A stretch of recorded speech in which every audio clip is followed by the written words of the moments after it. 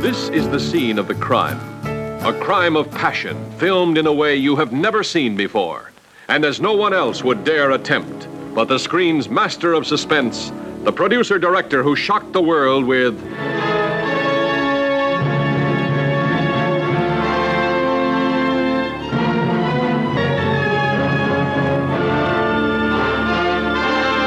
This is the apartment of a man named Jeffries, a news photographer whose beat used to be the world. Right now, his world has shrunk down to the size of this window. He's been watching the people across the way. Nobody seems to pull their blinds during a hot spell like this. He knows a lot about them by now. Too much, perhaps. For instance, down there on the second floor, the woman pacing about. He calls her Miss Lonely Hearts. So lonely that even death seems like a friend. These are the newlyweds on a honeymoon no one will ever forget. He calls her Miss Hearing Aid, an artist of a very odd and strange art. The songwriter who plays the same melody over and over again. This is the traveling salesman and his invalid wife. Out of their arguments and nagging comes a weird kind of love. Miss Torso, the body beautiful.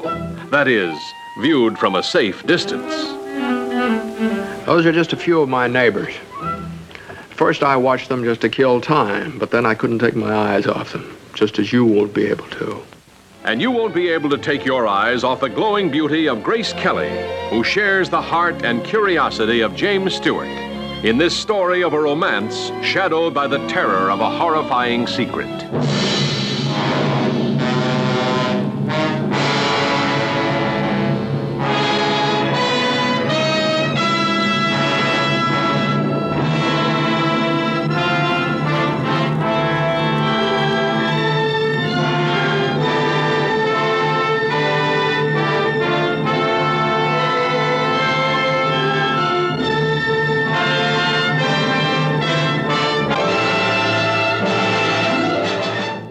Hello everybody, welcome to episode 16 of Film Gold, and this is the first appearance on the podcast of, well, two people. First of all, Alfred Hitchcock. Yeah, that wasn't quite what I was about to say anyway.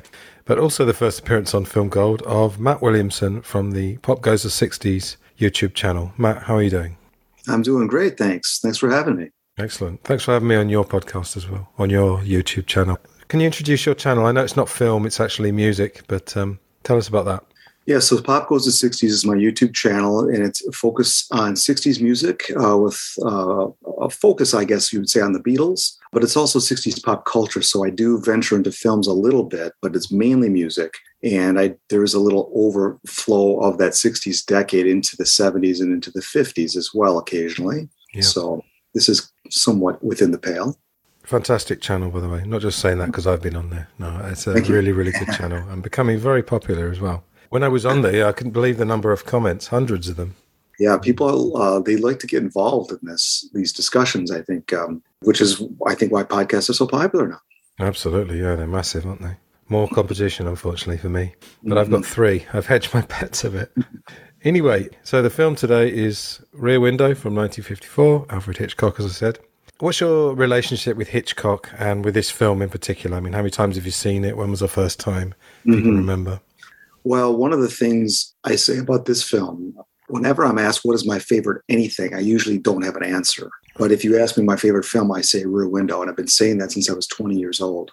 I saw it first when I must have been about 19. And I got into this Hitchcock phase in college. And I just started watching old films. Much like I listened to older music. My decade for music is more the 60s, but my decade for film would be the 40s and 50s. And as a child, the Technicolor films were shown on Sunday afternoons. And I remember that being kind of a backdrop of my life, much like AM radio was a backdrop in many of our lives. So I as a college student, Hitchcock was extremely easy to fall in love with. and I started to just eat up all of his films. What are the other ones that you'd put up there with his best? Well, I would say Notorious, North by Northwest, The Birds, Rope. I would say Vertigo is just a work of art on epic proportional levels. So that's another one. Strangers on a Train is a big one for me. I love that one. I guess all his films have themes, but I like the ones that have those really quite overt themes. And we'll get to it, but obviously this film has a very, very clear theme. A few really, but one that really leaps out. What are the other films from the 40s and 50s, that are non-Hitchcock, that you'd say are up there with your favourites as well? Yeah, well, I'm a big film noir fan. The reason that is, I mean, as opposed to Hitchcock, which is such a British point of view, although he was very Americanized in the 50s, the film noir is kind of the dark underbelly of American culture, post-World War II. So, the movies like Maltese Falcon, Out of the Past, Laura, some of those early Kubrick films, I really am into those quite heavily. Yeah, there's a film called The Killing by Kubrick, if you know that one. Love it. I need to plan right now, but we could well end up doing that one. All right, we've got a lot to talk about, so let's get into it. I'll just describe the opening scene. So we get this jazzy, very upbeat score. We get this scan of the courtyard, this incredible set. And I was watching something last night, and I won't repeat everything they said because it was too much to go into, but it was incredibly elaborate, and it just works fantastically well. And then we get all these characters.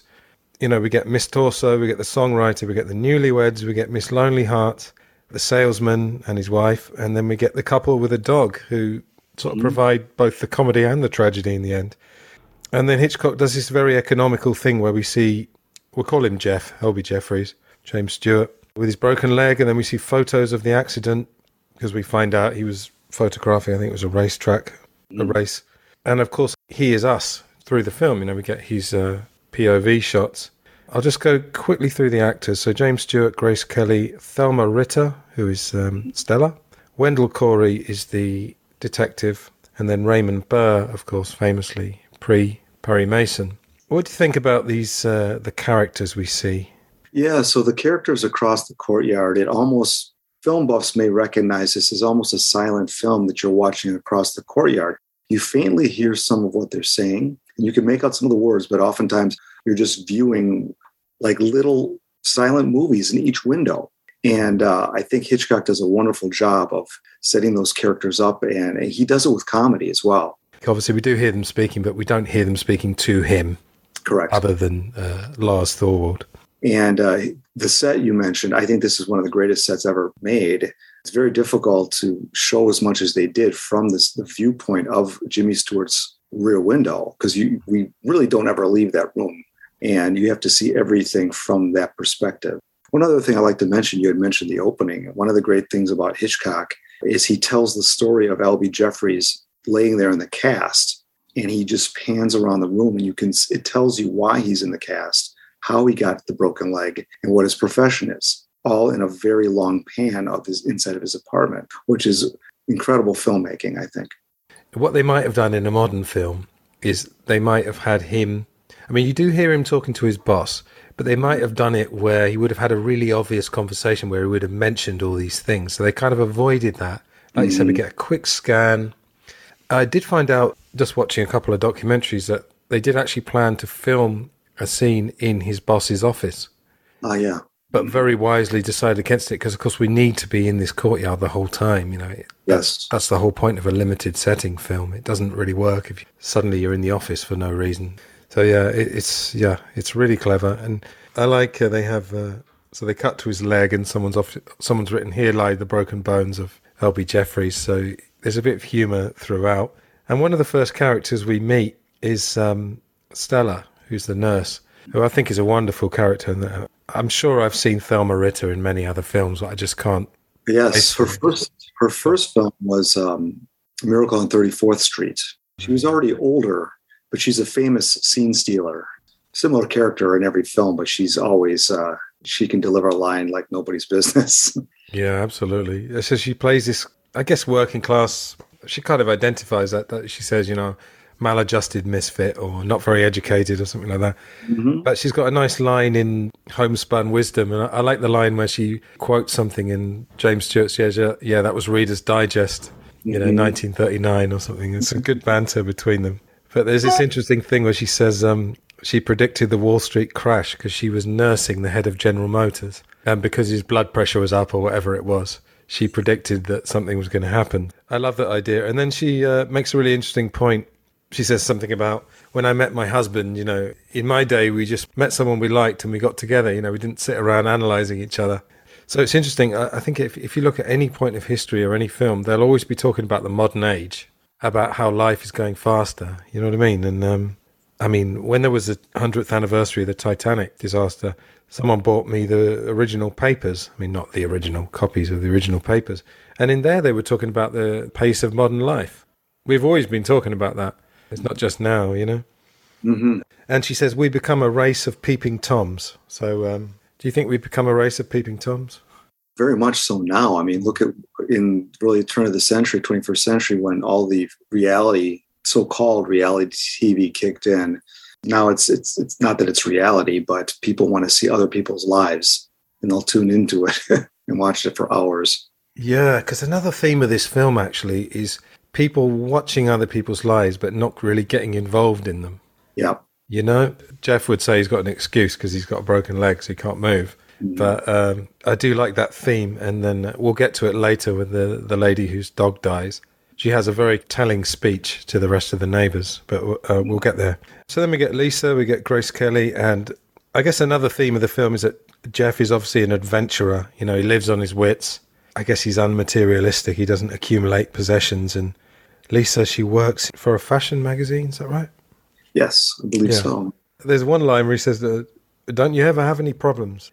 She's perfect, but she's too perfect for him almost. What do you think about this interesting thing they do where she's competing for his attention with the neighbours? Did you notice that? Yes.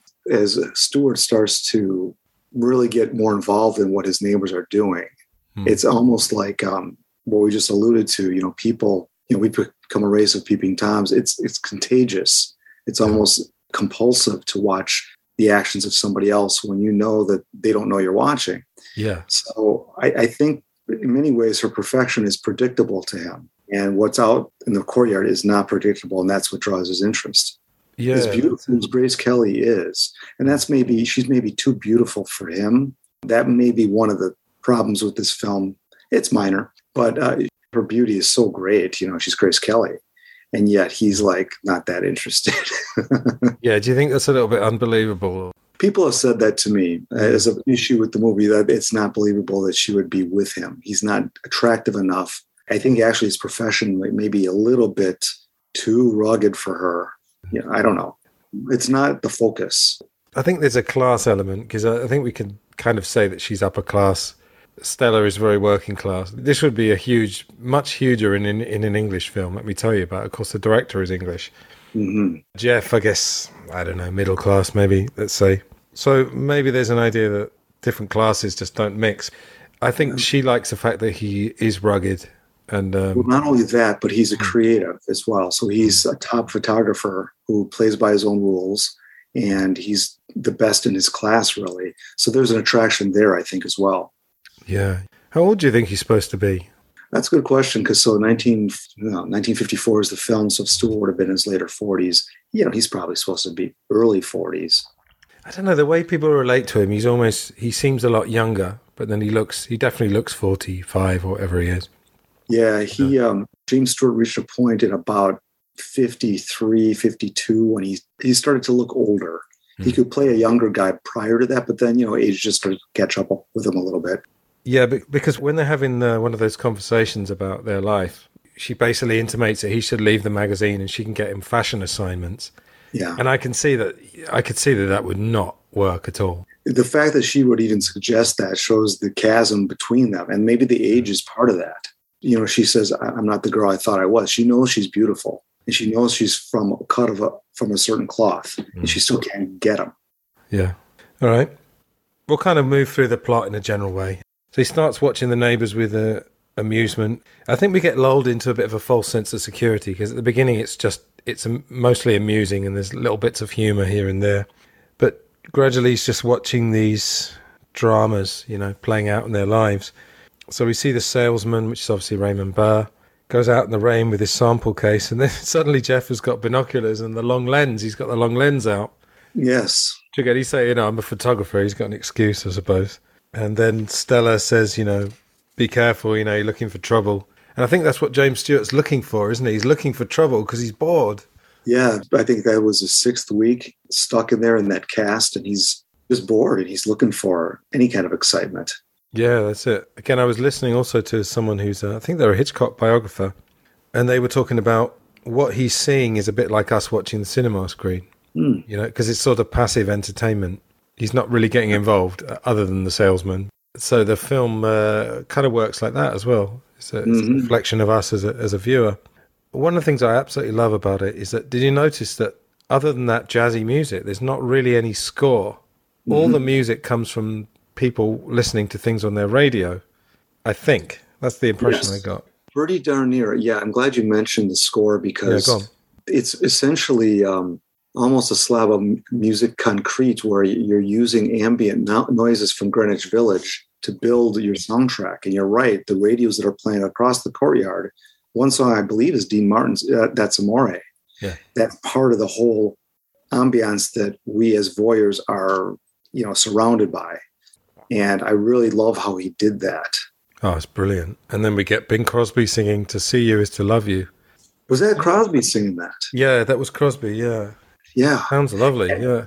And getting back to one of the people across the courtyard, the composer, who's struggling to write a song. We can hear him writing the song throughout the whole film. It's a little bit like the Beatles Get Back, where we see the process of songwriting, and the process of him writing that song affects the other people in the courtyard. Absolutely, yeah. Particularly at the end. We will get there, but yeah. And thanks for mentioning the Beatles. Good stuff. I try to mention them as much as possible. Yeah, we get this lovely piano version of Amore. Then we get Bing Crosby, as I said. And you kind of realize where To Know Her Is to Love Her probably came from as well. Could be, yeah. Because it's very, very similar. And then obviously the songwriter working on this song produces a score. And then you hear someone practicing their scales. They're singing along with the songwriter, I think. Yes. And then you get, this sort of ambient noise. Another thing I love is that you just get a little shot of the alley. When they go through the alley and you can see life going on. Yeah, that shot of the alley. Just the way the camera work is pacing to catch all these motions in this neighborhood going on. And there's some very long sweeping camera movements that see what you just suggested. So you're seeing in front of the building, we're looking at the back of the building. Well, how do we know what's going on in front of the building? It gives us that little sliver of the alley that not only shows you the street, but the bar across the street as well, which we'll get to. Yeah, you get the bar, and then you just get little shots of people walking to and fro. I love that. Actually, I have a little bit of a story from Rear Window. I used to get occasional bouts of tonsillitis when I was younger, partly because I used to smoke quite a lot as well. Don't do that anymore. I remember I'd been ill for about 3 or 4 days, and when you're really ill and you can't leave your house, you have that kind of spaced out feeling. You haven't left your house for 4 or 5 days, and you are kind of in this bubble. You stay in your room or whatever it is. And I remember after about 4 days, I'd also been sleeping a lot, and I had like a 2-hour nap in the afternoon or something. And I came downstairs, and this was when I was living with all my family. I was probably only about 17 or 18. And I actually thought it was 8 o'clock in the morning, but it was actually 8 o'clock at night because I was that spaced out. And this film was on, and I'd seen it, and I ended up watching it with my family. And it's funny how sometimes you just identify with things. And suddenly I just had this extra awareness of maybe how he felt. He's not ill as such, but he's injured. And I always remember that little shot of the alley. I love it.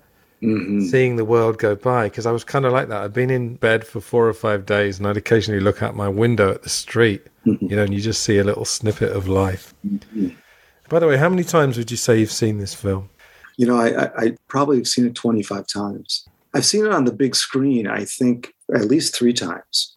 It's been re-released a couple times. And there's a film house that used to play old films back in the 90s. I used to go every week for it was like $2. It was so cheap. But I've seen it at least 25 times. Yeah, I've probably seen it about the same, to be honest. I tended to watch films a lot. Did you ever do this, like record a film off the television and then just watch it to death? I mean, I was terrible for that, Well, that's how I first watched this. When I came home from college, they were showing North by Northwest in the lunch area in the evening, and I was studying for an exam.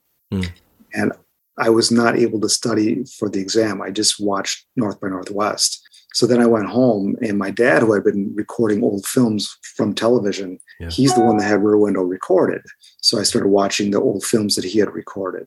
Did you tend to watch old films when you were a kid? Or? Yeah, you didn't have much choice. I mean, when I was a kid, like I was saying on Sundays, you typically had a black and white, like a serial type of film on, like a Charlie Chan or Mr. Moto or something. And after that, it was followed by a Technicolor film, the feature. Yeah. So you didn't have a lot of new movies on during the daytime. It was all old movies. They were on in the background if I wasn't watching them closely. They were there. Yeah, I got into 50s sci-fi when I was about 12 or 13. But, sometimes, I don't know what it was like where you grew up, but kids will sometimes make fun of you if you like old stuff, Because, when you're a kid, people are so focused on, and everything has to be modern, right? For the old films, most of us grew up watching that stuff because, like I said, that's all that was on. In those days, you didn't have 24-hour programming. The programming typically stopped around midnight. You might on the weekends have like a feature film, like a late show and a late show. And then in the mornings, you didn't have any television until about 5:30 in the morning. Yeah. So I'm a little older than you. So maybe it was just more normal for us kids to have watched that on television. Yeah, maybe. I was thinking when I was 12 or 13, I had a friend whose mother had it was VHS in those days. She had original ones, and then she'd tape stuff off the telly, and I just developed, a taste for it. But I don't remember anyone else at my school really doing that. And I used to, when I bought these 50s sci-fi ones, I used to have to hide them when I went to school and stuff, because people would make fun of me and go, "Oh, what are you watching that for?" Yeah, in high school, I wasn't watching old films much then, so I was listening to old music. So that was one that was kind of similar. You get kind of looked at strangely. What do you listen to that for? What, you don't like Van Halen? Yeah, I don't know. It feels like kids there's almost a stigma against absorbing anything that's not modern. You know what I mean? Oh yeah. But I just lapped it up. I used to love all these old films. The more obscure, the better as well. Just going back to the plot. So another interesting thing that happens is that I think Lisa, Grace Kelly, is telling him, "Oh, why are you looking out the window? There's nothing going on. There's nothing happening with the salesman." What does she see that makes her interested in the case? Can you remember? Is it the trunk? Yes, it is the trunk. So as the film switches from talking about the love story between James Stewart and Grace Kelly, all the while he's looking out the window and interested, he's not connecting the dots until that first night. And then he's telling her, and she's like not having any of it, because James Stewart is suggesting a murder happened, though he didn't see it. And then she's trying to dissuade him, saying, "Hey, no, that's private out there. Doesn't mean anything." And then she starts to get sucked in. It's like the drama of what is across the courtyard is pulling her in. And it shifts from the discussion of their relationship, which seems to be at an impasse, to something equally or more sexy and more titillating, what's going on across the courtyard. And that titillation is what ultimately brings them closer together. This might be my kind of overactive imagination, but it also seemed like he became sexually interested in her because she was interested in the case. Yeah, you're not reading too much into it at all. I think the point of it is that it is arousing to be a voyeur of something that you're not really a part of. Yeah. And when she joins him in that is when he starts to get aroused by her.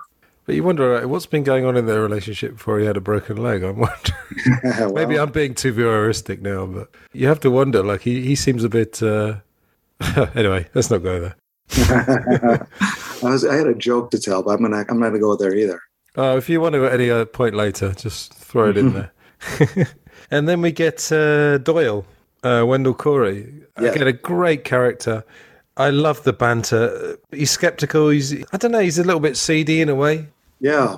Wendell Corey was an actor that they tried to put over as a leading man, and he just wasn't good looking enough. But he's got this great, booming, deep voice, and he works better as a character actor. And his banter with James Stewart is just great. They could have done another film together. They were old war buddies, and that's how he pulls them in. He's doing a favor for a buddy by coming over and checking out, is this really a murder? No cop would do that unless you knew him. Yeah.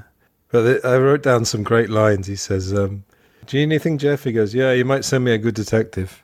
And then Jeff says, are you interested in solving this case or making me look stupid? He goes, well, ideally both. Yeah. Yeah, so they're old buddies, and they can rib each other that way and stick it to one another and not take it personally.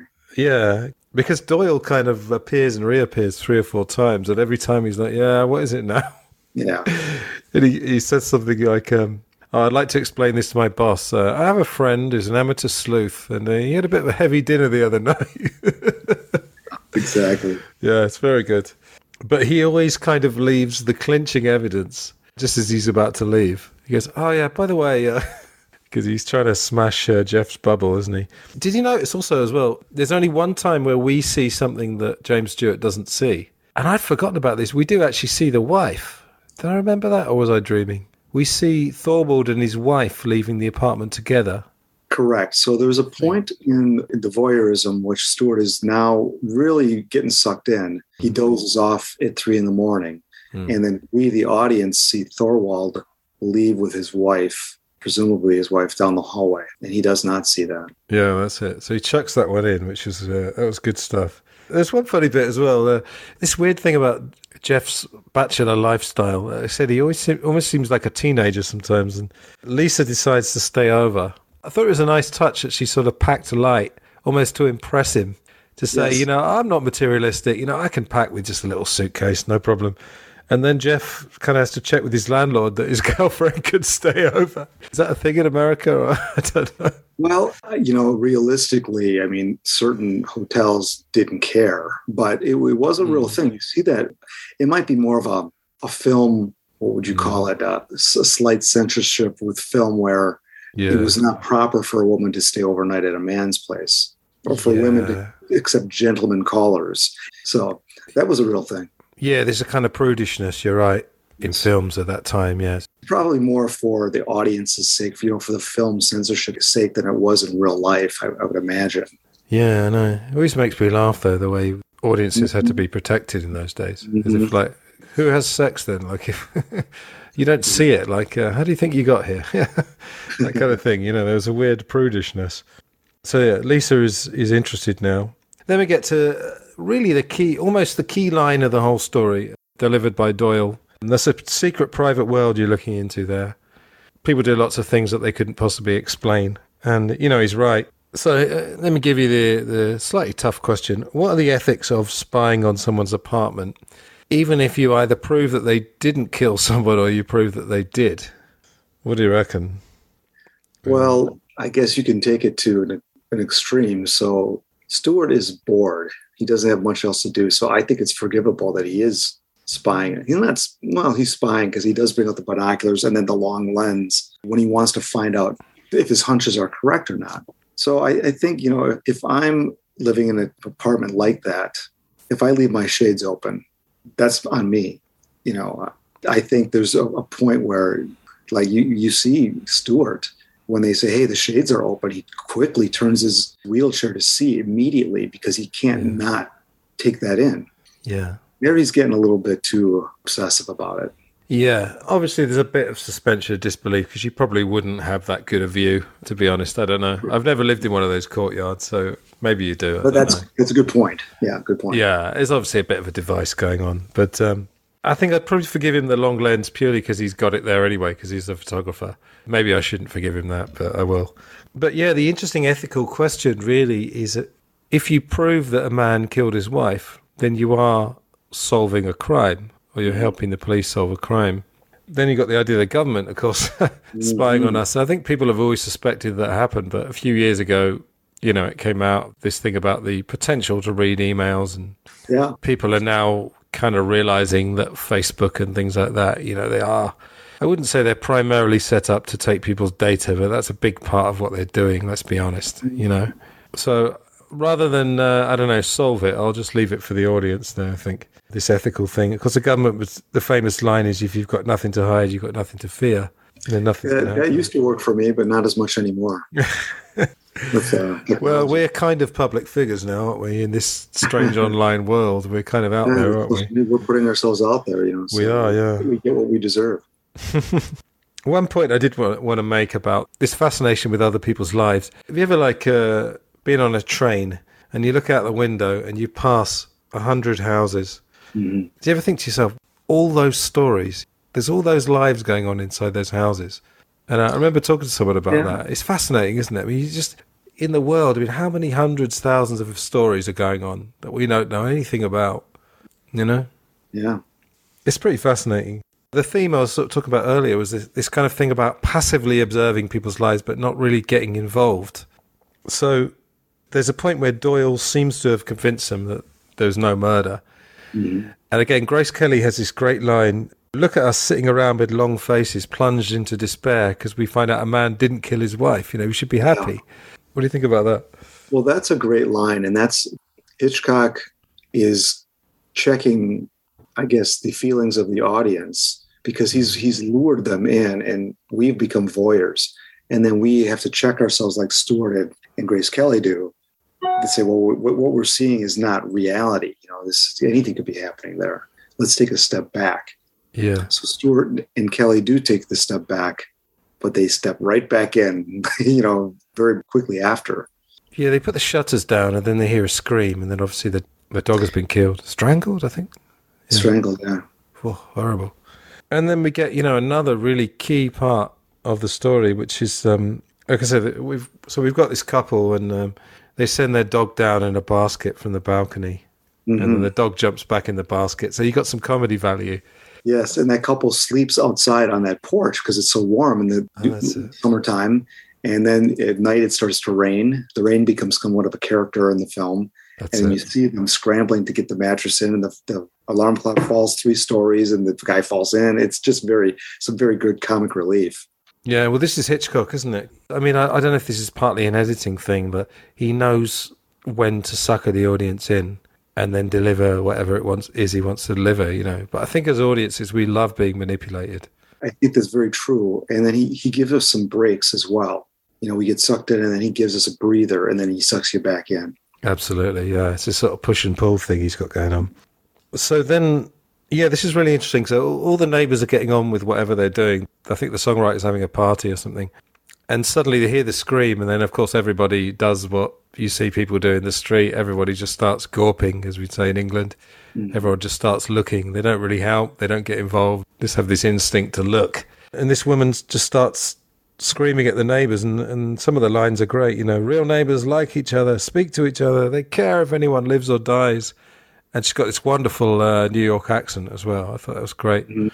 So this idea we have now that particularly in cities, people don't really have anything to do with their neighbours, and this kind of private world, do you think it's going against human nature? By nature, we're gregarious, aren't we?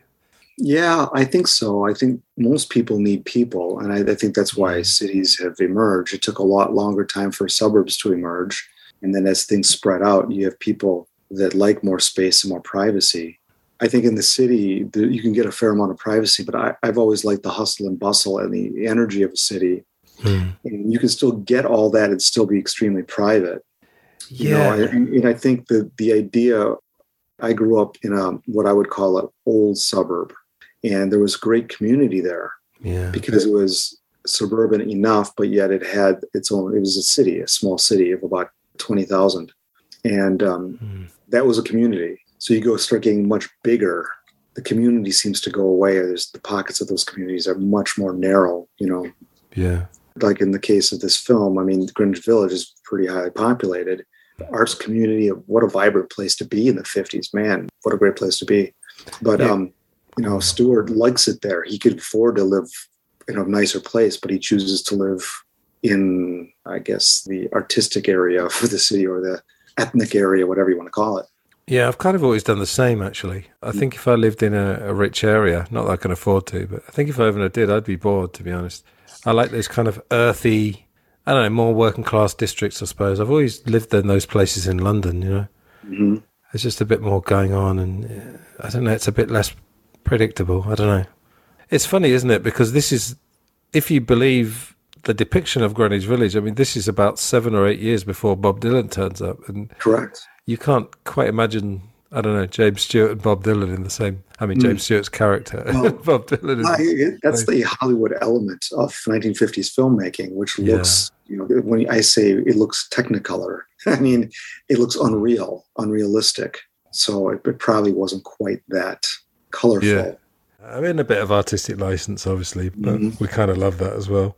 Just to go back to that thing about, you were saying about community, it's very easy, though, to lose that. And then maybe people do start to get a bit obsessive about their privacy. And maybe I've become a bit guilty of that because I grew up, not a very small town, it's probably about 50,000 people. But I used to know all my neighbours, and the old cliche of, leaving your back door open and stuff. We had a bit of that where I grew up, but I seem to have been really conditioned out of that. And I think having the online option as well, I mean, I would love to meet you in person. I really genuinely hope we meet in person. Yeah. But it's quite possible we could go our whole lives. We could do 100 podcasts together and never meet. It's a strange world now because the online option gives you that option of meeting, but at this weird distance. But I guess we're in different countries, we're quite far away from each other, so that explains some of it. Yeah, I've got a side business with a guy I met online about 12 years ago. And we only met once in person one evening because I was on a business trip in his area. We've never met other than that one time. We've been in business together for 12 years. So it's really kind of funny how the community I have with him is just that. I mean, it's a very small, narrow community. That seems very strange because you could have quite a close relationship. It's a bit like radio in a way, isn't it? There's so much more that the eyes pick up. There's quite a lot of information there with sight that I I rely on. Yeah, definitely. Okay, so where have we got to? We're getting towards the end of the plot here. So there's a point where Lisa and Stella, the nurse, kind of take over. I think Jeff notices something about the earth where the dog was sniffing around. Jeff writes Lars Thorwald, who's the salesman, writes him a note, and Lisa sends it. And as we said earlier, Lisa's really getting into it now. She's found something, and I think she's genuinely into it. She's not just doing it to win James Stewart's heart. And we get this nice thing that we've obviously seen in loads of films where she delivers the note. I guess she puts it under the door or something, and then you see Thorwald come towards the door. Kind of like a two-shot, but with two people doing two different things. And I'm not sure whether that had really been done too many times. It's hard to say, but it's obviously been done a lot since. And we get this great shot where Lisa comes back and she's very excited, and then you get this great shot of James Stewart just looking really like, oh, wow, I like this girl now. He's like looking at her lovingly with a very content, relaxed love because she is joining him in his adventure. Yeah, absolutely. I love it. So then Jeff calls him up, lures him out of his apartment, and then I think Lisa was supposed to climb up, but then she climbs into his window, into the apartment, and Jeff's like, wow, I wasn't expecting that. And while this is all going on, we got this kind of subplot with Miss Lonely Hearts, who started off having imaginary dinners, if you remember that. Yeah, if I could just interject here. Of course, yeah. One of my favorite scenes in all of films is the one you just mentioned. So as Jimmy Stewart is getting to know his neighbors by just watching them, there's a beautiful scene where Lisa brings dinner for him and they're not getting along very well. Lisa's setting up for dinner and James Stewart is looking out the window and Miss Lonely Hearts is having this imaginary date and she's sitting down and pouring wine for him and she's picking up the glass to toast her date and Stewart is kind of doing the same. He toasts her. She's not drinking alone, but she's drinking with a man who is toasting her back. And Hitchcock does this with no dialogue. And you see Lisa setting up the table behind Stewart as you cut back to Stewart. So it's just a wonderful piece of filmmaking. And Miss Lonely Hearts then just realizes the folly of her fantasy and just starts crying. Yeah, it's just really touching. And I think later on she brings a young guy back and he comes on a bit strong. Yeah, well, when she does start crying, that's when, James Stewart kind of gets self-conscious. He says, maybe Doyle was right. Some of that is private stuff out there that we're looking at. And he just encroached on it and he's aware of it. But he watches her again in the scenario you just described with the young guy. Yeah, I feel like if he could help any of them, he probably would. Well, I was going to say he's a hero of the film, but I suppose Lisa and Stella almost turn out to be the heroines of the film in a way. But he seems like an all right guy. You know, he's a bit voyeuristic, but he's a photographer. You know, and actually, I was having a talk on my John Lennon podcast about Fred Seaman. You know, you obviously know him. People that don't know, he was John Lennon's personal assistant in the last couple of years of John Lennon's life. And he was apparently making a diary while he was there. But then it turned out he was a journalism major. And my guest on that show was saying that when 9/11 happened, she had a boyfriend at that time who was a film major, and he started filming it. And this is something we've actually touched on the other podcast. He wasn't filming it because he thought it was a nice thing that was happening. Absolutely not. But there's an instinct. And of course, we kind of need journalists and photographers because over the years they've taken amazing photos that have given us snapshots of major events, you know? Yeah, I think people need to record history, and some people maybe need it more. I think they realize that something important is going on in front of their eyes and they want to record it in some fashion. I think Seaman may have realized maybe it's more of his work to write a book, but in the case of the 9/11 thing, obviously that was something spectacular going on. You know, the instinct to maybe record it. I mean, if you're studying film, like I say, it's just kind of an instinct. Go back to Miss Lonely Hearts. Yeah, so she's had this bad experience with this young guy, and she's going to kill herself, and she stopped from it by listening to the songwriter who's finished his song or is on the way to finishing it. Mm-hmm. And that was a lovely moment. Yeah, so they kind of got this subplot right in the middle. I think it's even just as Lisa's going in the apartment, if I remember it right. So Jeff and Stella get involved with Miss Lonely Hearts here because they are looking through the long focus lens, and she lays out these pills. And Stella, being a nurse, knows what those pills are. She's like, oh, call the police because she's going to kill herself. Yeah. So the police get called. And as he's waiting for the police to respond, Lisa gets caught in the apartment by the bad guy. And he starts to assault her, essentially. And that's how the cops, he's already on the phone with the cops, who said, get here quickly. You know, woman in the back, he gives the address. A lot going on in that little couple minutes there. If you notice, the police arrived in literally about 20 seconds. But that's very clever what you said, because they're actually called for a different reason. Because there's no way the cops could have responded and saved her. So having the cops called in advance on another issue, they're already on their way. That worked perfectly. But, you know, in the 50s, the cops probably turned up a little earlier now than these days. Yeah, about 20 seconds? Yeah, anyway. Was it 20? I didn't count. Oh, I don't know, yeah. Something like that. No, but that's that thing that films do, isn't it? Someone will come to someone's house or something and have a cup of tea, and then you realise it's actually about 2 minutes of screen time, and then they leave. So it's a kind of clever thing they do of playing with time. But I think we're so suckered in's not the right word, drawn into this plot, that good filmmaking can kind of get away with anything almost, you know?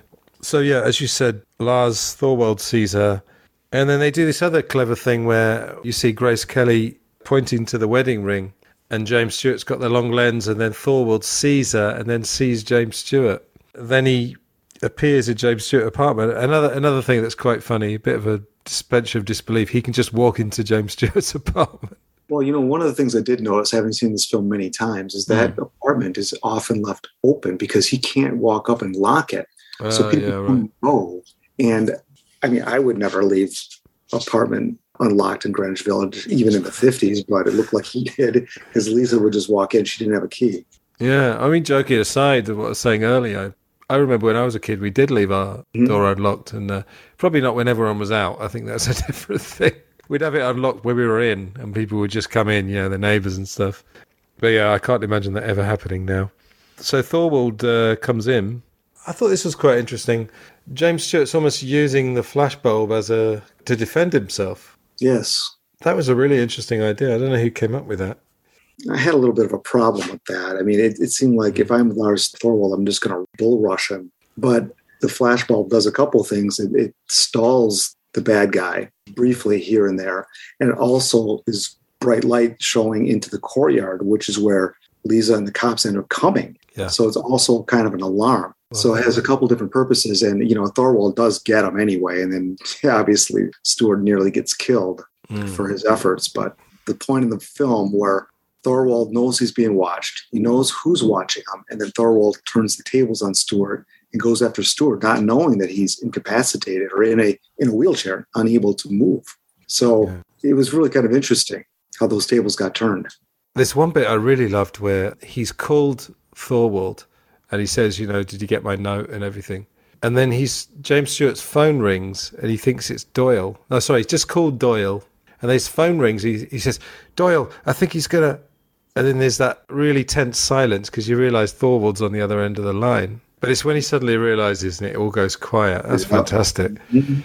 That was interesting what you said with the red light because, again, I was watching it last night and that flashbulb, that sort of red light that goes off, that was a device they just put in there, but it works as an alarm. That's very clever. I wonder if they meant to do that.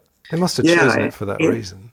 And I think when that red light, in other words, Lars Thorwald is seeing a red light because he's blinded by a bright white light. And the result is this kind of blinding redness that he can't, it stops him in his tracks briefly. Yeah. So that was pretty cool. That's a really cool effect. So Thorwald attacks Jimmy Stewart. The police pull him off. Jimmy Stewart falls. He kind of gets half caught. Mm-hmm. And then we're at the end. And then he says to Lisa, I'm proud of you. It's a nice line because he's very impressed by everything she's done, climbing into the bad guy's apartment. And then Hitchcock does a thing which he very often does, even in a film that has dark elements. He gives you a little bit of lightness at the end. So we see Jeff has now got 2 broken legs. And we do this thing where Lisa is pretending to read an adventure book and then switches to Vanity Fair, I think it is. Mm-hmm. And I didn't notice as well, the song playing, is that Lisa or is it Mona Lisa? Is that the same song? I think it's an original song called Lisa. Well, that's right. Because there's Mona Lisa earlier, which I'd forgotten about. Yes.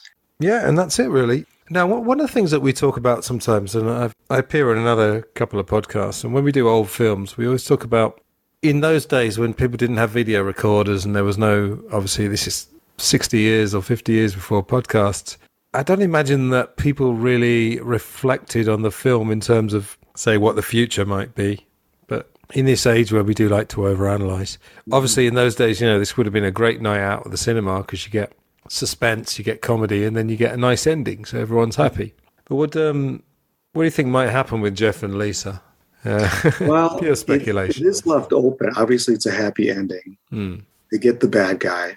James Stewart is in Lisa's arms, I think, as I recall. And it seems like the relationship would carry forward, but whether they would marry or not, I don't know. If you project a year forward, are they just back to, he's off in Budapest or Cairo with doing all these magazine photography, and I still don't see how she could go with him.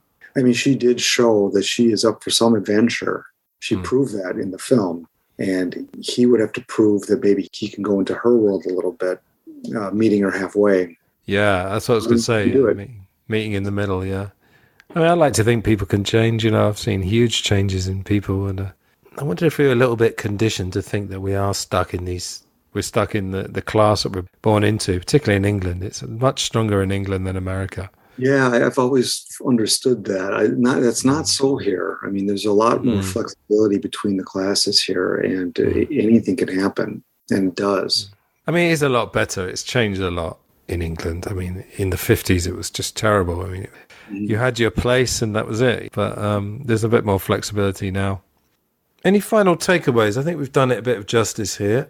Yeah, one of the things on the last point you made, and we didn't really talk about this, is that every single apartment that James Stewart is looking into across the courtyard is a potential scenario for him and Lisa. So you've got the newlywed couple, the insatiable sex that the wife wants. You've got, and on the other spectrum, you've got Lars Thorwald who kills his wife.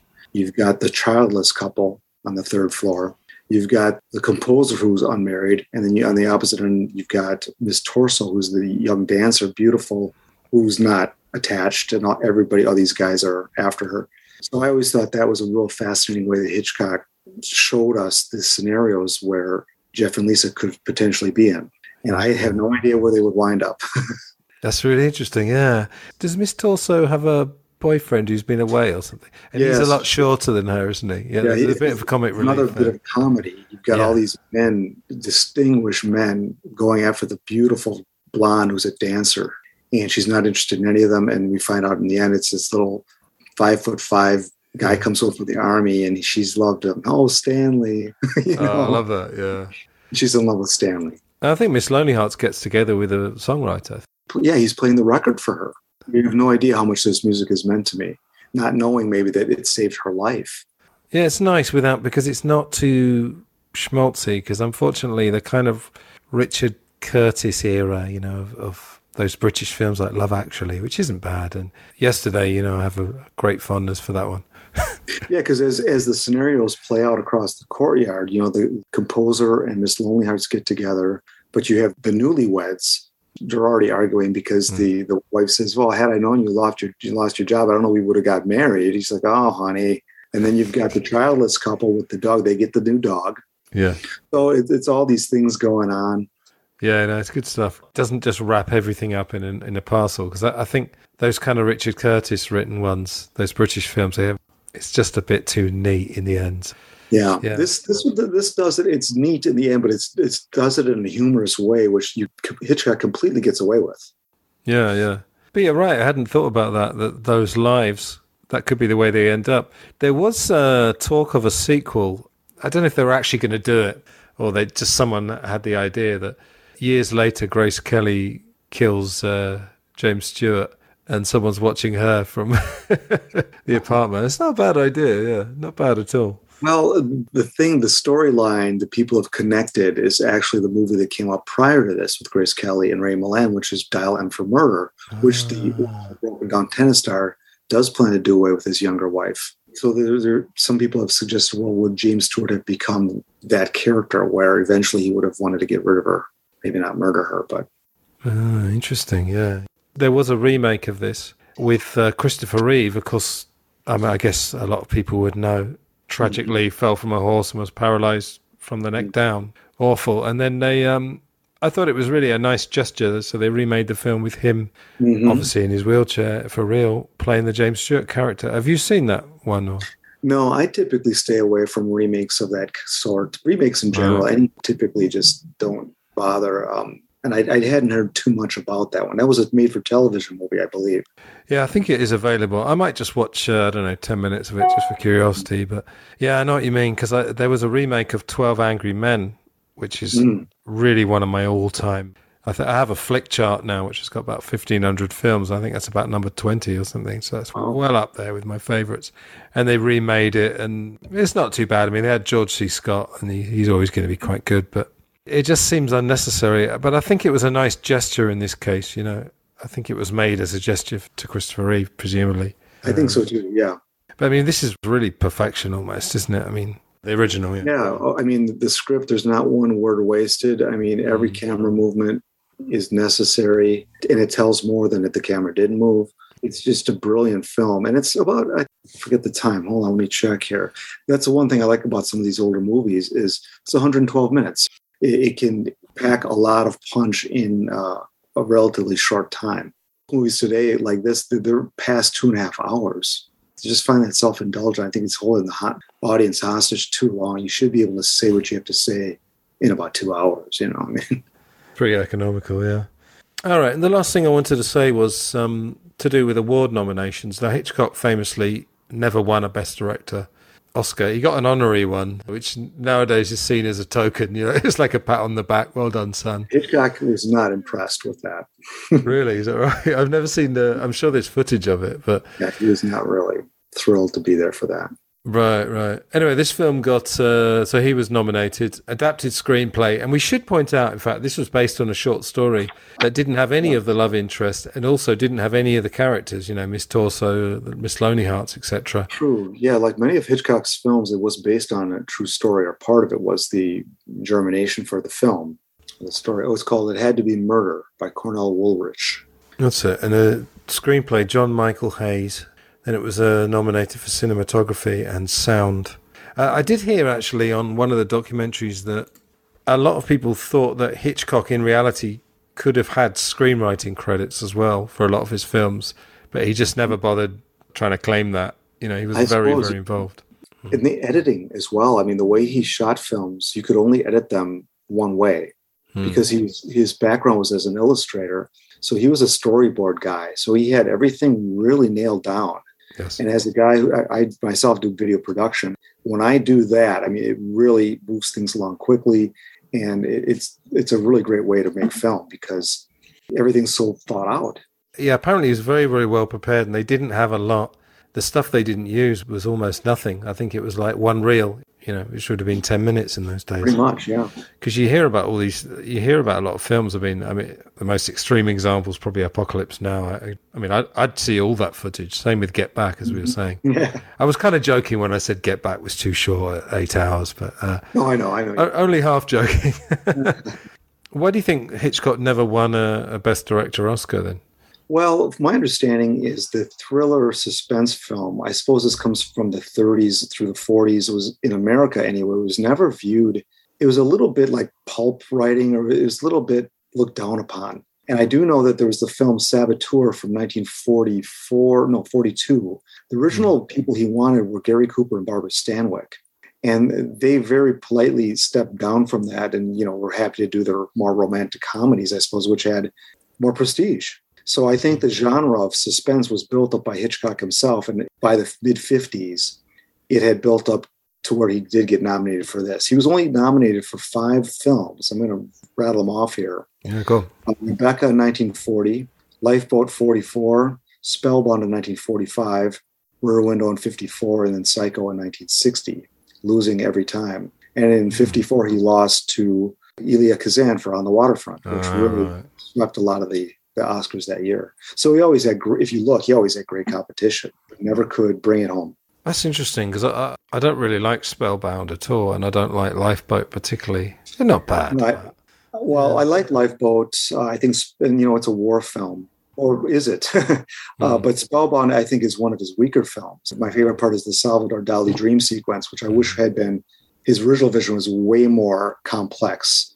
I wish he could have done that. But I'm not a big Gregory Peck fan, and I think he's not a good Hitchcock leading man. Yeah, I mean, I think in those days, psychology and, psychiatry, if you like, the analysis of things wasn't what it is now. You know, it was very, very unsophisticated, although I think Hitchcock was a master of human psychology. I don't know where he got it from, but he seemed... that Catholic upbringing. Maybe. Have you ever read any books about Alfred Hitchcock, any biographies?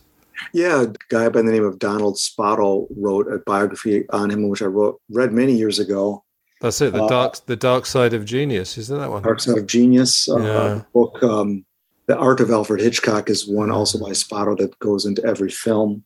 The one I would recommend to everybody who's a Hitchcock fan is Francois Truffaut, who over 10 years recorded Hitchcock and interviewed him. Hitchcock very seldom allowed interviews, and Truffaut was a fan, and he developed a relationship with Hitchcock and recorded audio recordings of him over 10 years, and it was put into this book. I think I've heard the audio version of that. Maybe not as the whole book, but a good few hours, yeah. Another one here, The Silent Scream, Alfred Hitchcock's soundtrack, is by Elizabeth Weiss. This is a book that's out of print, but it's on his soundtracks and the music that he brought. Yeah. Oh, we forgot to mention his cameo, of course. Oh, yeah. What's he doing? He's in the musician's apartment. What's he doing? Yeah, so the composer is writing, and the composer looks back at Hitchcock, who's adjusting a clock on the mantle or something. They're talking. Now, the actor that plays the composer is Ross Bagdasarian. For those people who are familiar with the Chipmunks, that's the guy who started the Chipmunks, believe it or not. So that's the guy in the film. Don't think about that too much when you're watching Rear Window, because that'll break the illusion a bit. But no, the Hitchcock cameos are fantastic because it's a little bit risky in a way, because you could really lose the film. Did he tend to put himself in there quite early? I feel like he did. Because obviously, if you're having this sort of this plot and we're really invested an hour and a half in, and suddenly he turns up, I mean, that would this is as late as he turns up. This particular one in Rear Window is as late as he probably turns up, and it's halfway through the picture, and most people miss him because it's so innocuous. But let's turn up like in the first, in some cases, very first scene. Yeah, I think on YouTube someone's done a compilation of all his cameos, so that's worth watching. One of my favourite ones, actually, Strangers on a Train. Obviously, you've got this duel thing, with the two murders. Mm-hmm. There's lots of motifs of... You even see the tracks, the railway tracks crisscrossing, which is really clever. Mm-hmm. And then as Guy, who's Farley Granger's getting off the train, Hitchcock's getting on, he's carrying a double bass. Yes. I thought it was fantastic, carrying on the... In Hitchcock, it's usually a slightly humorous thing that he's doing, whether he's walking a dog or it's a slight bit of humor, which is always nice as well. Yeah, but it's important. It's important to put it at the beginning because, like I say, even in this film as well, when James Stewart's watching The Neighbours, it's quite comedic to begin with. I think with suspense, what I've learned a bit from Hitchcock is you've got to sucker the audience in, give them a sort of a false sense of security. Just one more example, in Rope, I think he turns up right at the beginning because Rope, of course, begins with the strangulation. Yes, that Rope is similar to Rear Window in that it all happens really in one room or one apartment. Yeah. And Hitchcock in Rope appears underneath the opening credits. And he makes an interesting cameo on Lifeboat. But what is it? Oh, tell me, what is it? Well, I mean, he obviously that's another constrained set where the entire film takes place on a lifeboat. So how does Hitchcock make an appearance other, floating dead in the water, which was thought of, but he appears in a newspaper advertisement for losing weight. I haven't seen that film for years. Yeah, and in Dial M, he turns up in a class reunion photo. Yes. There's a guy that Ray Milland hires to kill his wife. He knew him from university, so you see Hitchcock there. Very, very clever. Yeah. All right. I think we'll leave it there. Thanks for doing this. Maybe you had told me it was your favourite film of all time. I don't know. Obviously, we chose it because you liked it. But yeah, it's my favourite film of all time. I've got many. Oh. This is just one that's very easy for me to say that. I think you were saying you'd seen it on a big screen. I would like to do that. The closest I came, actually, I used to live in Madrid, and I was at the Modern Arts Art Gallery. And for some reason, I don't know why, but I was with some friends, and we went into a room, and it was playing on a big screen. Quite a big screen, anyway, like a flat screen. So I've had a bit of an experience of that, but hopefully it will come around again. I guess we've missed the, what would it be, 60th? I guess we might have to wait for the 70th anniversary. Yeah, I remember seeing it on the big screen and noticing inside of his apartment, everything is so much bigger. So you see his apartment, it's like a guy's apartment. There's nothing fancy. It's a little more disheveled than what I see on the small screen. Because when you see it on the small screen and Grace Kelly's in it, she just fills so much of it with her beauty. Yeah. On the big screen, you can see more detail. Tell us a little bit more about Stewart. All right. Okay. Well, thanks for doing this. Like I said, so your channel is Pop Goes to 60s. This is probably going to come out towards the end of March, maybe a couple of weeks. We're recording this on the 7th. What have you been doing on the channel recently, and what's coming up? Well, we're in the aftermath of the Peter Jackson Get Back film. So I just did an album that never was that includes a lot more unreleased music from the Get Back sessions. Everybody's been obsessed with the length of the film and that we didn't get enough of film. I'd say we didn't get enough music. So I did that. I'm going to be working on some other bands. One of the big series I'm going to do is going to be on the Byrds. Yeah. And got plenty more Beatles stuff coming. And a lot of more 60s band histories as well. Excellent. I'll put a link in the show notes. We did like I said, we did a 3-parter on Get Back, which was lots of fun. Yeah, I'm having some Get Back fatigue at the moment. But yeah, same here. I had that done for quite a while, but yeah, I had to get out the door. I just got it done. So I can take a break now. All right, and I will definitely get you on in the future as well. We'll cook up something. Maybe we could do The Killing, that Kubrick one. Yeah, I'd love that one. Yeah, because I guess there's more obvious Kubrick ones to do, but I probably will never do The Shining just because there's my friend Rob Ager, you may have heard of. I mean, he does incredible film analysis, and everyone's done The Shining at this point, so I don't know what else I'd have to say about it. I haven't listened to too many film podcasts, but as far as The Killing goes, nothing is as good as a film noir caper gone awry. Those are always true. No, they are. And I mean, Kubrick is unique in many ways, but just the span of genres. I mean, he didn't make that many films. It's sort of 13 or 14, depending if you include all the early ones. And I guess he made 2 war films, but other than that, almost every film is a different genre. And I love the killing because it's got this commentary that you wouldn't expect. So it becomes almost like a documentary. Yes, it does. It's a very, very unique film. Mm-hmm. So I will get you on for that at some point in the future.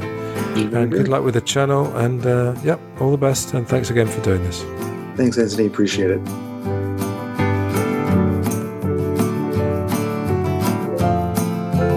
If you'd like to support my work across my 3 podcasts, which are Film Gold, Glass Onion on John Lennon, and Life and Life Only, go to buymeacoffee.com/Anthony Rotuno, where you can make a one-off donation or take out a monthly or yearly subscription, which will give you early access and bonus podcast content. Thanks again for listening.